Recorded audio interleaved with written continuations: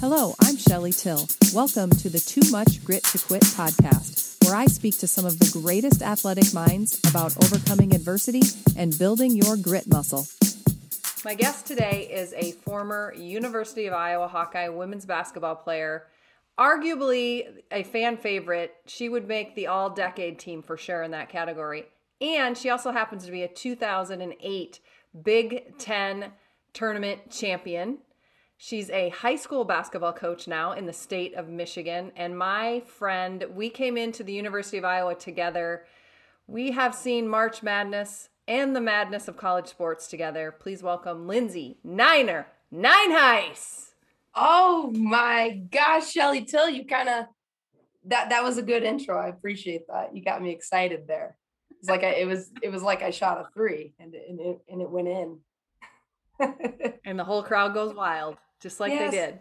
Sometimes that. How are you, my friend?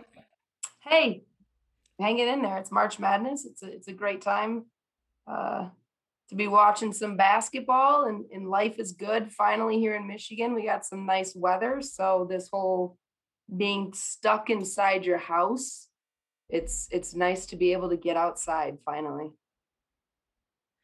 No doubt. I think we're going to talk a lot about how this pandemic, how this last year has affected people, you, me, and a lot about how the lessons that we've learned through sports and also the trials and tribulations. So before we get into that, we have to talk about, speaking of the Iowa Hawkeyes, yesterday, the men, the number 2 seed in the men's tournament, I had them picked to the Final Four.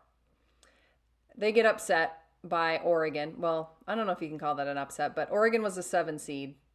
Iowa actually got annihilated by them yesterday. Did you watch? What's your reaction to that as a former Hawkeye? You know, these times, this is where it's a bummer too, because there's that whole like full-time job thing going on during when these games are earlier throughout the day. So did I watch? Valid point. Yes. Did I fully pay attention? No.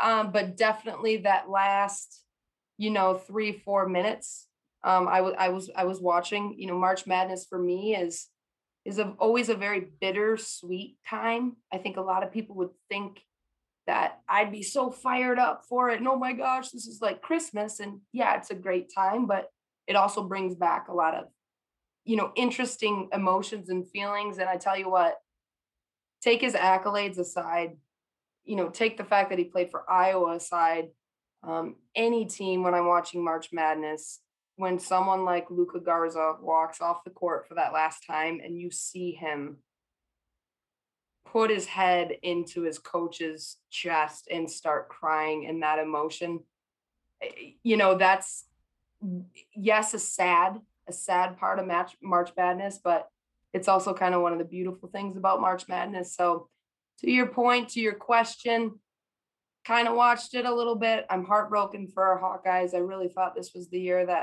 that we were going to make it far. Like you said, you had them picked to the Final Four. Bummed for them, sad for them. But man, what a run they had. What a great season they had. Some unbelievable performances this season. Well, and to your point with the senior day, and I'm like you, like I cry about that. I cry when they play One Shining Moment. I cry at the emotion that goes along with the game because, like you, I've been there, and some of those memories are great, and a lot of them aren't. But I have to say, that took me back also last year.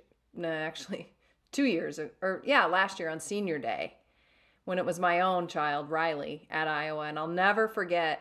After everybody cleared out after that game, and he didn't want to leave the floor, and he's still in his jersey, and he went to the middle of the floor and bent all by himself down like he was going to do a push-up to kiss the Tiger Hawk in the center of the floor. And I thankfully got it on camera, but even thinking about that gets me choked up. Yeah, I look back to it and I can't remember what it was. So I'm in Grand Rapids, Michigan, born and raised, graduated from Iowa, was in Chicago. I'm now back home. I live in the same area that I grew up in. So Michigan State is like 45 minutes away. My senior year, I want to say it was like the fourth to last regular season game before the Big Ten tournament. And obviously, I had a bunch of family and friends that were there. So after the game, I was talking to my family and friends. You know exactly where that bench is, opposite the tunnel from where the locker room is. And I'll Yep. never forget Coach Bluter came out to get me to tell me that the bus was leaving. I mean, they're shut. There's nothing but emergency lights on in the Breslin. And Bludes and I are walking diagonally to the tunnel. And if you know Breslin, it's kind of like that double tier. There's like the concourse in the middle, so there's some doors. And I remember I got to the corner of the court right before I went through the tunnel. Because again, I'm a Michigan girl. We would go watch games at the Breslin. And I stopped and I turned around.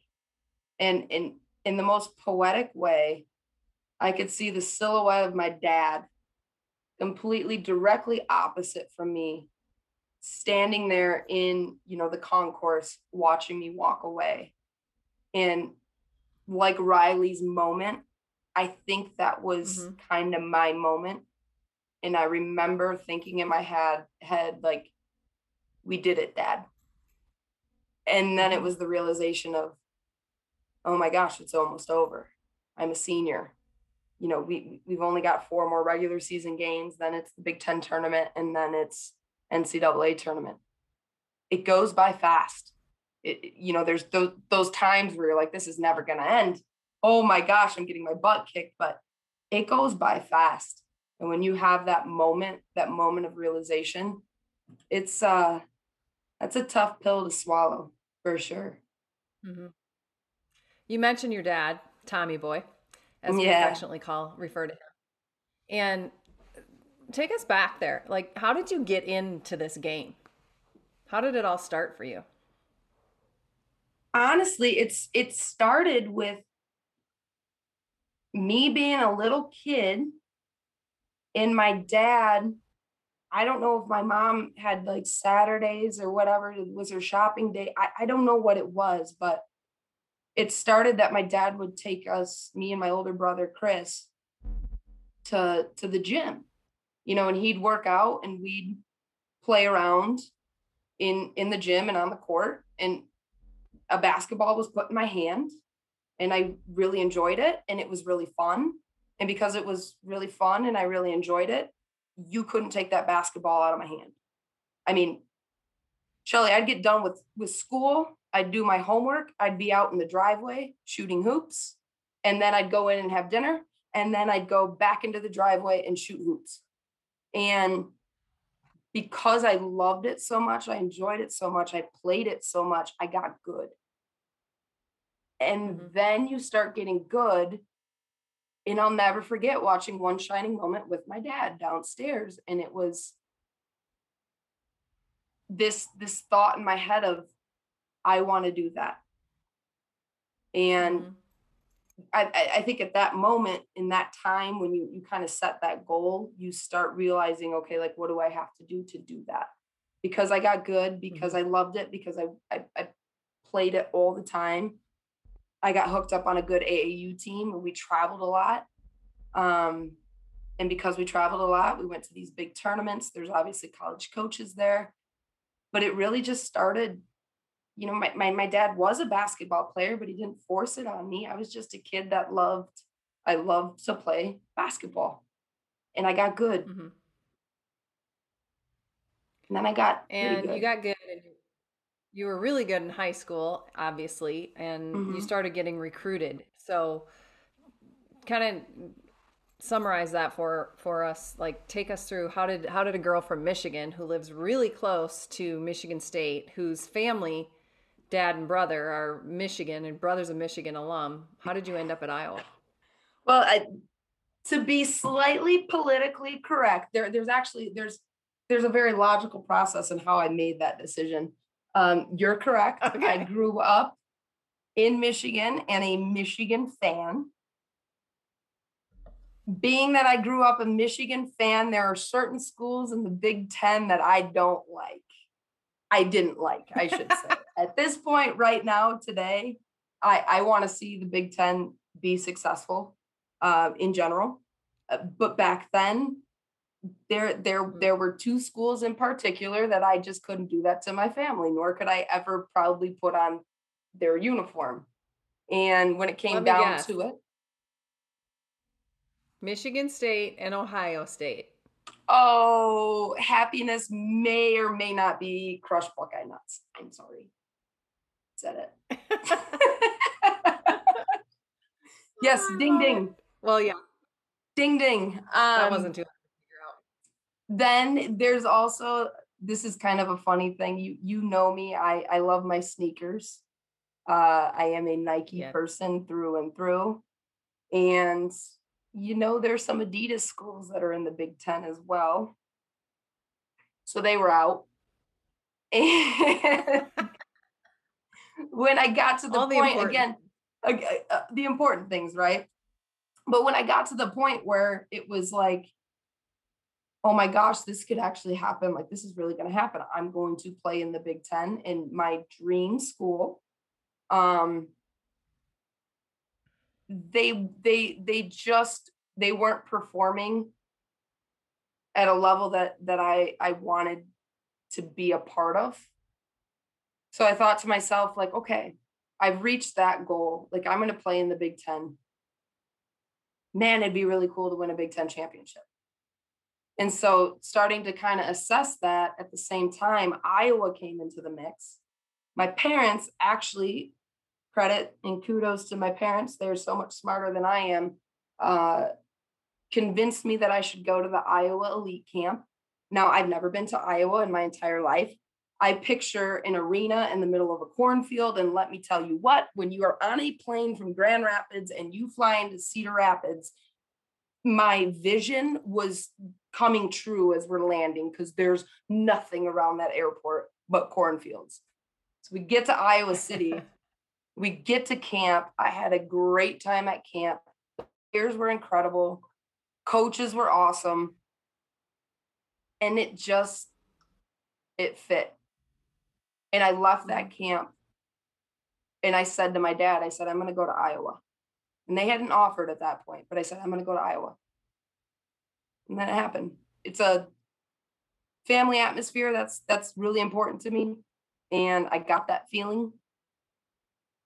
It was really cool. My dad and I, after camp, we were sitting at the Wigan Pen, which, by the way, what I wouldn't do for a flying tomato. For those of you that don't know what the Wigan Pen is and what a flying tomato is it's one of the best pizzas you'll ever put in your mouth. And we're sitting there, and I had like an Iowa women's basketball t-shirt on, and these strangers come up to us and they're talking about Iowa women's basketball. And then my dad was like, she's getting recruited by them. And all of a sudden they started recruiting me.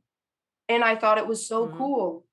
Here are complete strangers that are invested in a women's basketball program. That's incredible. So as much as the coaches and the players did a good job recruiting, I don't remember that couple, who they were, but they certainly did a really good job in getting me there. Well, yeah, as you know now, Hawkeye fans are loyal, and because the state of Iowa doesn't have professional sports, unlike Michigan, this is it. You're either a Hawkeye fan or, the other school a little. The other further one, we won't west mention that it. We won't mention it. It's okay. Okay, so you mentioned this in the beginning, and I want to get there because you go to Iowa, you play there for 4 years, you win. You're on the 2008 Big Ten tournament championship. You still have your ring. And I was there. I was the radio analyst at the time. So for those of you that don't know, Lindsay and I were freshmen together. Yeah, meaning she was a freshman eligibility wise, and it was my first year on the radio when you and the rest of your Fab Five class came to campus. So today we're recording this on, what is today? Tuesday, the 23rd of March. Yeah. So Iowa women's basketball just got done playing today, and they knocked off the Kentucky Wildcats to make their second. Well, we're not counting 2020 obviously because there wasn't a tournament, but Another trip to the Sweet 16. They've gone in 2016. Obviously, they went with Megan Gustafson all the way to the Elite Eight, and then again in 2021. So you mentioned it. Most people would look at you and go, "Oh, aren't you so excited and so happy to be watching not only the women's basketball tournament but your alma mater?" But that's not exactly the case for you. Why is that? One, watching my alma mater is, and I would say this in the last 4 or 5 years, and I'll touch back on this, why I feel this way, but I'm always very proud to watch the Hawkeyes. I'm always very proud to watch my coaching staff. Basketball, I think what people don't understand when they're watching March Madness, okay, is it becomes this big, like, glorified thing. Okay, it's the big stage, it's the big dance. They don't understand is that it's more than 4 years. Like, a kid doesn't just wake up their junior year of high school, or even, shoot, I don't know, you correct me if I'm wrong, but even their freshman year of high school, and say, "Oh, mom and dad, I'm gonna go play major D1 basketball." That Mm-hmm. doesn't happen. It starts at a very, very, very, very, very young age. And Right. in the process of that, I mentioned to you before, like, there was that moment where I said, I want to do that, and it became a goal. So you kind of change your mindset, you change your mentality, you change your entire schedule and your regiment, and in turn you kind of become that identity. And part of Yep. that is the whole got to be strong and you got to be tough. You got to be strong and you got to be tough. You got to be strong and you got to be tough. And you know, you're in high school, you're a senior, and you're playing against your rival, and you're the one that's going to play in the Big Ten, and you're inbounding the ball, and the student section behind you is whispering faggot, dyke, faggot, dyke. You can't let them know that that bothers you. You got to be strong and you have to be tough. And you play that in your mind so much, so much, so much that it almost kind of consumes you, and you kind of become numb to anything else, any other emotions, anything that's negative, anything that would show that you're weak, which could be sadness or any type of struggle. So as that Mm-hmm. goes on for years, all of a sudden, with 40 seconds left against Georgia Tech in the NCAA tournament in Carver Hawkeye Arena, you look up and you're down by 8, and it's over. And you take that uniform off for the last time.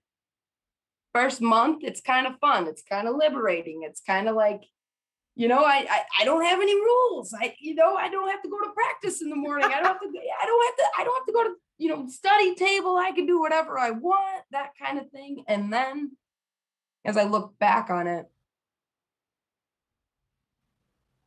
without knowing it, because I think there is such a stigma on mental health, Mm-hmm. over the years, I struggled with that identity and losing that identity. It was almost like a grieving process. That depression became super high, and then anxiety kicked in. And then it gets to a point where the two of them hit that point of no return, and it is just the most vicious, vicious cycle. I wasn't cognizant of it then, but particularly in the last 4 years, um, I've been able to really peel back those layers and understand it's not necessarily basketball, but it's just the mentality that I allowed myself to adapt that wasn't who I am as a person at my core. And it brought me to not a good place because of it. So much so that February 9th is it's a day that I always celebrate for myself. And when I say celebrate, I literally look myself in the mirror when I wake up, and I give myself a shaka. and I smile at myself and I'm proud of myself because 4 years ago, February 9th, is all that depression and all that stuff just started to snowball. And I got to a point where I was a shell of a person. There was lights were on, nobody was home. And in that February 9th in particular, I had no desire or intention of seeing February 10th. I was done. I had nothing more to give. I was exhausted. Mm, And yeah. so now, and that's not because of basketball. Again, in the last 4 years, the things that I've learned really about myself. I wish I knew back then because I would have handled things differently and better. Um, but yeah, it's been interesting to see just how much of an impact that mentality had on me as a person. Granted, amazing things came out of basketball. I don't want that to sound like, oh my gosh, basketball is terrible. No, like I would do it again tomorrow in a heartbeat, no questions asked. It was the best experience I'll never have in my life again. But it was tough. It was tough because I do remember those moments. I do remember taking off the uniform for the last time. I do remember going 0 for 7 against Iowa State. I do remember my senior year of high school coming down on a 3-on-2 and making a great pass, but not knowing my personnel. And maybe that was the right pass to make, but I didn't make it to the right person and it went off her foot and we lost the game. I remember those things. I hold on to those things. And Yeah. I've allowed them to impact me. And first of all, I'm speaking for the rest of the world listening to this that we are so happy that you saw February 10th 4 years ago and are still here today. And I appreciate your vulnerability and sharing your truth because I think there's a lot of people that feel and have felt like you and they don't know what to do with it or they keep it to themselves. Or just like you said, we are all conditioned as athletes mentally to not let that stuff come out, to shove it, stuff it, toughen up. Because if you do, the fear is that you're labeled. The fear is that you're considered the weak link. The fear is that, your coach is going to retaliate against you. She or he may not do it, blatantly, but it's real easy to just not put you in a game, or it's real easy to just kind of put you down the ladder in terms of where you stand position wise.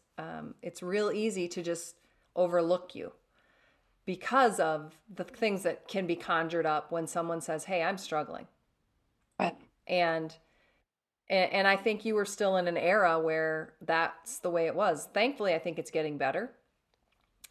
But for those who, if you could, this is kind of a two-part question, so bear with me here. The reason I'm bringing this up now is because we are coming off of one of the most difficult seasons of life, period. But we're going to talk specifically about the difficulty that this has been for college athletes and all of the protocols and all of the isolation and all of the, you can only go to practice or you can only be on your computer and take online classes. You can't socialize. You can't see your family. All of it, like all of the fun things about college aren't there, haven't been there. And so these teams have really sacrificed a lot. And this has taken a mental toll. Again, I know it's taken a mental toll and a physical toll and lives. We're not talking about that. We're talking specifically about the toll on college athletes. So knowing what you know and going through what you've gone through, and what is it that you wish you could say if there's a young Lindsay Nineheis out there who's in college right now and she's feeling some of those feelings you maybe had when you were in college, and on top of it dealing with this, a pandemic and seasons ending and just the shit show that 2021 has been, 2020 to 21 season, what would you say to her? I think, well, so first of all, what I did, after that February 9th situation, and after having been in the hospital and everything. Come to find out, and this is an important caveat about me as a person, is I come to find out I am off the charts ADHD. So Mm. my college experience, I when I'm sitting there in practice and I can't focus, it's in me that I want to work hard and I want to play hard, but I just literally I couldn't get through like a 3-hour practice. So that kind of made things worse. Um, the reason I So, bring in up my, the 80, I just want to clarify. I just want to clarify. You were undiagnosed ADHD the yeah, entire time you were in school. my Okay. entire life, yeah, to the point where the doctor said, I mean, looking at my work resume, post college and having played in college, essentially said to me, "No wonder you broke down. You're you're drained. You're drained. Like there's no way Hmm. that your brain can handle." And he was impressed that I was able to get through it. But again, Shelly, remember, be strong, be tough. So Right. my conscious mind was able to fight it. So I was put my Hmm. this organ right here was putting in 3 times the amount of effort and going through 3 times the amount of gas of any muscle or any other organ in my body in those 4 years. 100%. So and the reason why I bring up the ADHD thing is to your point about these athletes that are now even in the NCAA tournament in a bubble, right? This whole work from home situation, this whole COVID thing, this whole lockdown thing, that's not good for me. Like it's not good for me. So I Hmm. relate to these kids and I feel sorry for them because college is a fun time and they're not getting to experience it to its fullest. If I would say anything to the girls, it would, or, the athletes in general, men's or women's, what's been the shining, like the silver lining for me is it's also been a time, this COVID situation, to realize who your people are and to keep Mm. them close and to lean on my team. Who's my team? It's Right. it's my family, it's my friends, and I keep them very close. I keep them very tight. That's the one thing I think I'm most proud of myself for, is the circle of people that I've been able to keep in my life. So I think I would say to athletes is this is the time to really understand the value. And this is an intangible quality that will carry you through the rest of your life. The importance of leaning on your teammates and what it is to be a teammate and what it is to be vulnerable with a teammate and to not judge your teammates. Even the strongest. Caitlin Clark, she has bad days. Allowing someone like that to say, hey, my body, yeah, physically I'm tired, but I'm just, whew, I'm out of it. I'm tired. I'm mad. I'm sad.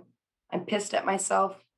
And giving your teammates kind of that space and that opportunity to be open and safe and let them feel safe. I think that's most important. Right.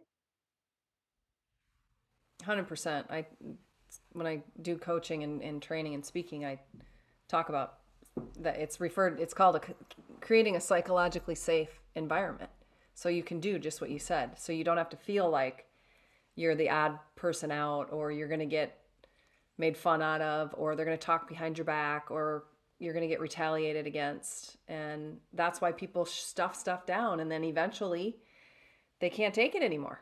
The Yeah. bucket overflows with toxicity and negative thoughts and I think that's why athletes do take on so much and they can probably take on more than the average person because we've been pushed so far in a good way, right? In a good way. But Yeah. when you're not dealing with the stuff that's coming in, the bad stuff, eventually even the toughest athletes break. And the break can look a lot of different ways for a lot of different people. What What would you what's say? interesting though, Shelley, and not to interrupt, but you just said the word tough. What does tough look like? Tough and strong. These are what we're conditioned to be, right? They're such I hate subjective the phrase mental terms. toughness. Hate I it. hate it. I hate it. What does it mean? Be strong, be tough. Right. Be, okay, what does that look like? Hmm. Nobody really has an answer Yeah, and because that's why they're I'm subjective. I'm trying to a one woman show here trying to change the narrative or the vernacular from mental toughness to mental fitness. Because to me, physical fitness is required to be a high level athlete, right? You have to be in the tip top shape compared to the rest of the general public. You got to be a Right. top 1 to 2 percenter. So it's no different with mental fitness. Yeah. The more you take on, the higher the prize, the more the reward. You have to be able to match the stress level that comes along with that. And just everybody has different levels of that, just like they have different levels of physical fitness. So because when you say someone's either mentally tough or they're not, it's Right. either you're mentally tough or you're weak. Right. And that's the stigma that we as athletes internalize. Yeah. And then it just snowballs into this I'm never good enough kind of feeling. Yeah. And the other thing that you hit on when you were talking about this, and I want to make sure to touch on it, um, is you mentioned how being an athlete was your identity. And there are so many athletes because you start, it's the very first thing you fall in love with when you Yeah. play at this level. And Mhm. so it's like you've been dating for 18 to 20 years and then all of a sudden you break up and it's over. Yeah. So, and that's that. I mean, there is a thing called high athletic identity. That's a real thing. And it is one of the things that leads to postgraduate, I call it post traumatic sports distress. Okay. I'm making up all these things, but post Hey, traumatic you sports should get a distress. patent on it. That's pretty good. It's a new kind of PTSD. Not new, it's just, but it's a thing. It's real. Yeah. Because the more you identify with your sport, the higher the potential trauma is when it all ends. Right. Right. So again, we don't go through things, we don't experience pain without putting it to a purpose. And I know that you are working on doing that. You are coaching young women right now. Hmm. And I guess what I would ask you then is knowing what you know now, if you look back on that Lindsay in high school as she's getting ready to live out her dream at a Big Ten school, what do you wish you would have known or done differently going into that? I think I think I wouldn't have been afraid to vocalize like, hey, it'd be really fun to be in the musical. Or I have other interests. There's other things that I like and I'm actually kind of good at. Because that's been the positive about all of this, right? Is kind of you finally get to a place where you can kind of do those other things that you've had an interest in or you've wanted to try. And I think I would encourage any player, have hobbies outside of your sport, have hobbies. And this extends beyond sports, even if you're whatever it is. I mean, you got to stick in your lane, right? And you got to give that a lot of time and effort, but it's okay to venture off and kind of experiment with other things. And for me, I'm a very creative person. Um, so anything with creativity, I've always loved, but I never did anything with it, because I'm a basketball player. That's what I do, and that's what I have to Right. do, and that's what the expectation is. And I have to live up to those expectations, and I don't want to hurt anybody. So I have to stick in this lane. And that was on me. That was Mm-hmm. my fault. But I'm a young kid. Like, Right. I didn't want to So disappoint that anybody. that begs the question though, then to that point, you're a young kid, you don't know any better. And most young kids are just like, this is all I ever knew or wanted to do. So that's where the team part comes in, right? As a Hmm. young kid, and for most of us, that team is parents. And Yeah. so and you're working again with high school athletes. And so for the parents that are listening to this just across the country who might have little kids that are 8, 10 years old, and they might be the next Division I basketball player, they might be the next Luca Garza, the next Lindsay Nineheis, whomever. what would you what advice could you, from your perspective, going through what you went through, learning what you've learned, what would you What tell would you tell parents parents? that they can do to help?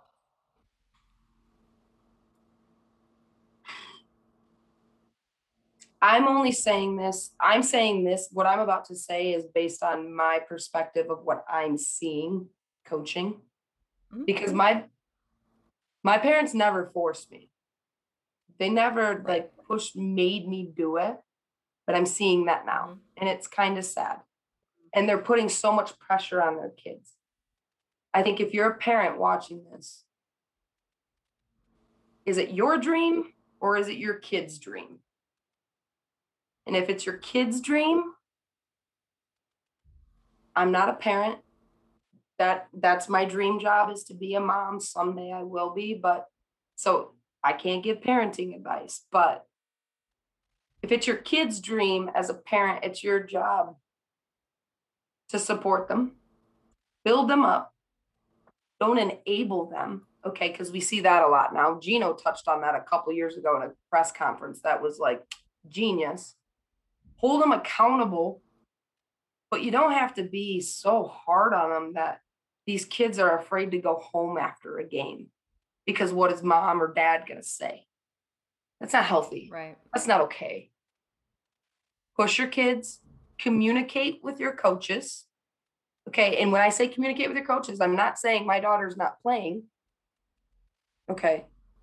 Because your daughter might not be playing because you're not there at practice and you don't see that your daughter doesn't work hard, or you're clearly not looking at the stat line. I'm saying communicate with coaches in regards to, all right, what does she have to get better at? This is what she wants to do. Can we work together as a team to get her there?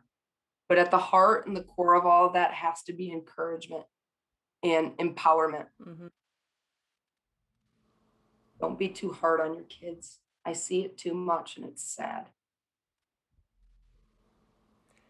Well, you mentioned that you have a creative outlet. I have had the joy of watching and seeing you explore that in very various different ways, Mm-hmm. and it does truly light you up. So, what's ahead? What's going on in the world of Lindsay Niner Nine Heist now that you've hung up the basketball shoes, other than buying them all the time, the Jordans and that whole habit? But what are you doing these days to kind of scratch that creative itch? Well, I 2 years ago I bought a foreclosure as a logical investment. And when I stood on that front or that back deck, I looked at my property and said, that's where I'm going to put my dream garden. It's what I've always wanted. I've always wanted a garden. My grandma, God love her, she's my angel. She and I used to garden when I was a kid. And just recently, I actually had my car stolen. And the rental car that they gave me was an F-150, which I was like, I got a truck now, so I can throw things in my truck. Went to Lowe's, got some 4x4x6 posts and 10 bags of concrete, watched some YouTube tutorials. I put all the posts down. I have an 18-foot by 27-foot garden, and I cannot wait to garden. I love to cook. That's my favorite thing, is to cook for friends. I think a home cooked meal takes away it invokes more conversation than going out to a restaurant. People put their phones down. So what with this garden, because it's so big, and I really don't know how to plant that many plants, I'm gonna have a table and a grill and a prep station so I can do farm to table dinners with all my friends. And that's making me really happy right now. That is awesome. I love it. All right, before we wrap this up, I ask everybody that comes on here because it's called Too Much Grit to Quit. I have my own. Grit to me is actually an acronym, and you hit on the T, which is team. But when you hear the word grit, and it's used all the time in sports, but when you hear it, what does it mean to you? And the second part of that question is, who do you think of when you think of that word? Holy smokes, Shelly Till, put me on the spot. Grit. What do I think of when I hear grit? Have you not listened to my podcast? I have, but I didn't think you were going to ask me. I think for me, grit is being self-aware. Being self-aware I like that. and confident enough to, whether it's my boss, which I've had to do, which is hard,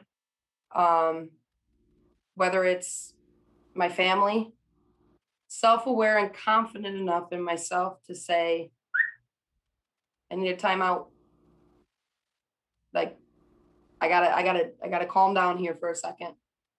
That's my grit. That's my grit. What was the second question? I love that. I said, who do you think of when you think of the word grit? Besides yourself, of course. My mom. Mommy. Yeah, Monty. I think of my mom. She everybody asks, like, what did your mom do for work? And I always say she was an angel. She was a special ed teacher. And my dad traveled a lot. Of course, he never missed a basketball game, even if he's traveling in Europe. Like, that guy was incredible in how he was able to make his schedule. But for a lot of time, it was my mom taking care of me and my brother, making sure that we always had a home cooked meal at the dinner table. Always got us to practices wherever the heck we had to be, and never complained. I think that took time for me to get a little choked up. I hate that it took me that long to realize that and understand that, but yeah, my mom. That took a lot. That took a lot of work.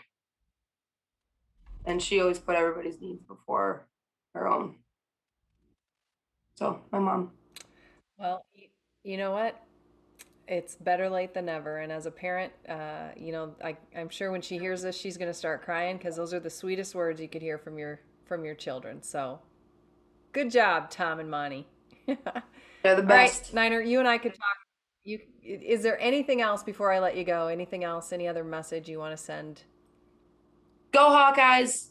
Be kind to each other. Be nice. Don't be jerks. Don't be judgmental, and try and find the good in all the bad situations. I believe in you. That's it. That's all I got. That's a wrap for this edition of Too Much Grit to Quit on Blue Wire Hustle. I'm your host, Shelly Till. Please join me again the next time and make sure to subscribe on your favorite podcast platform.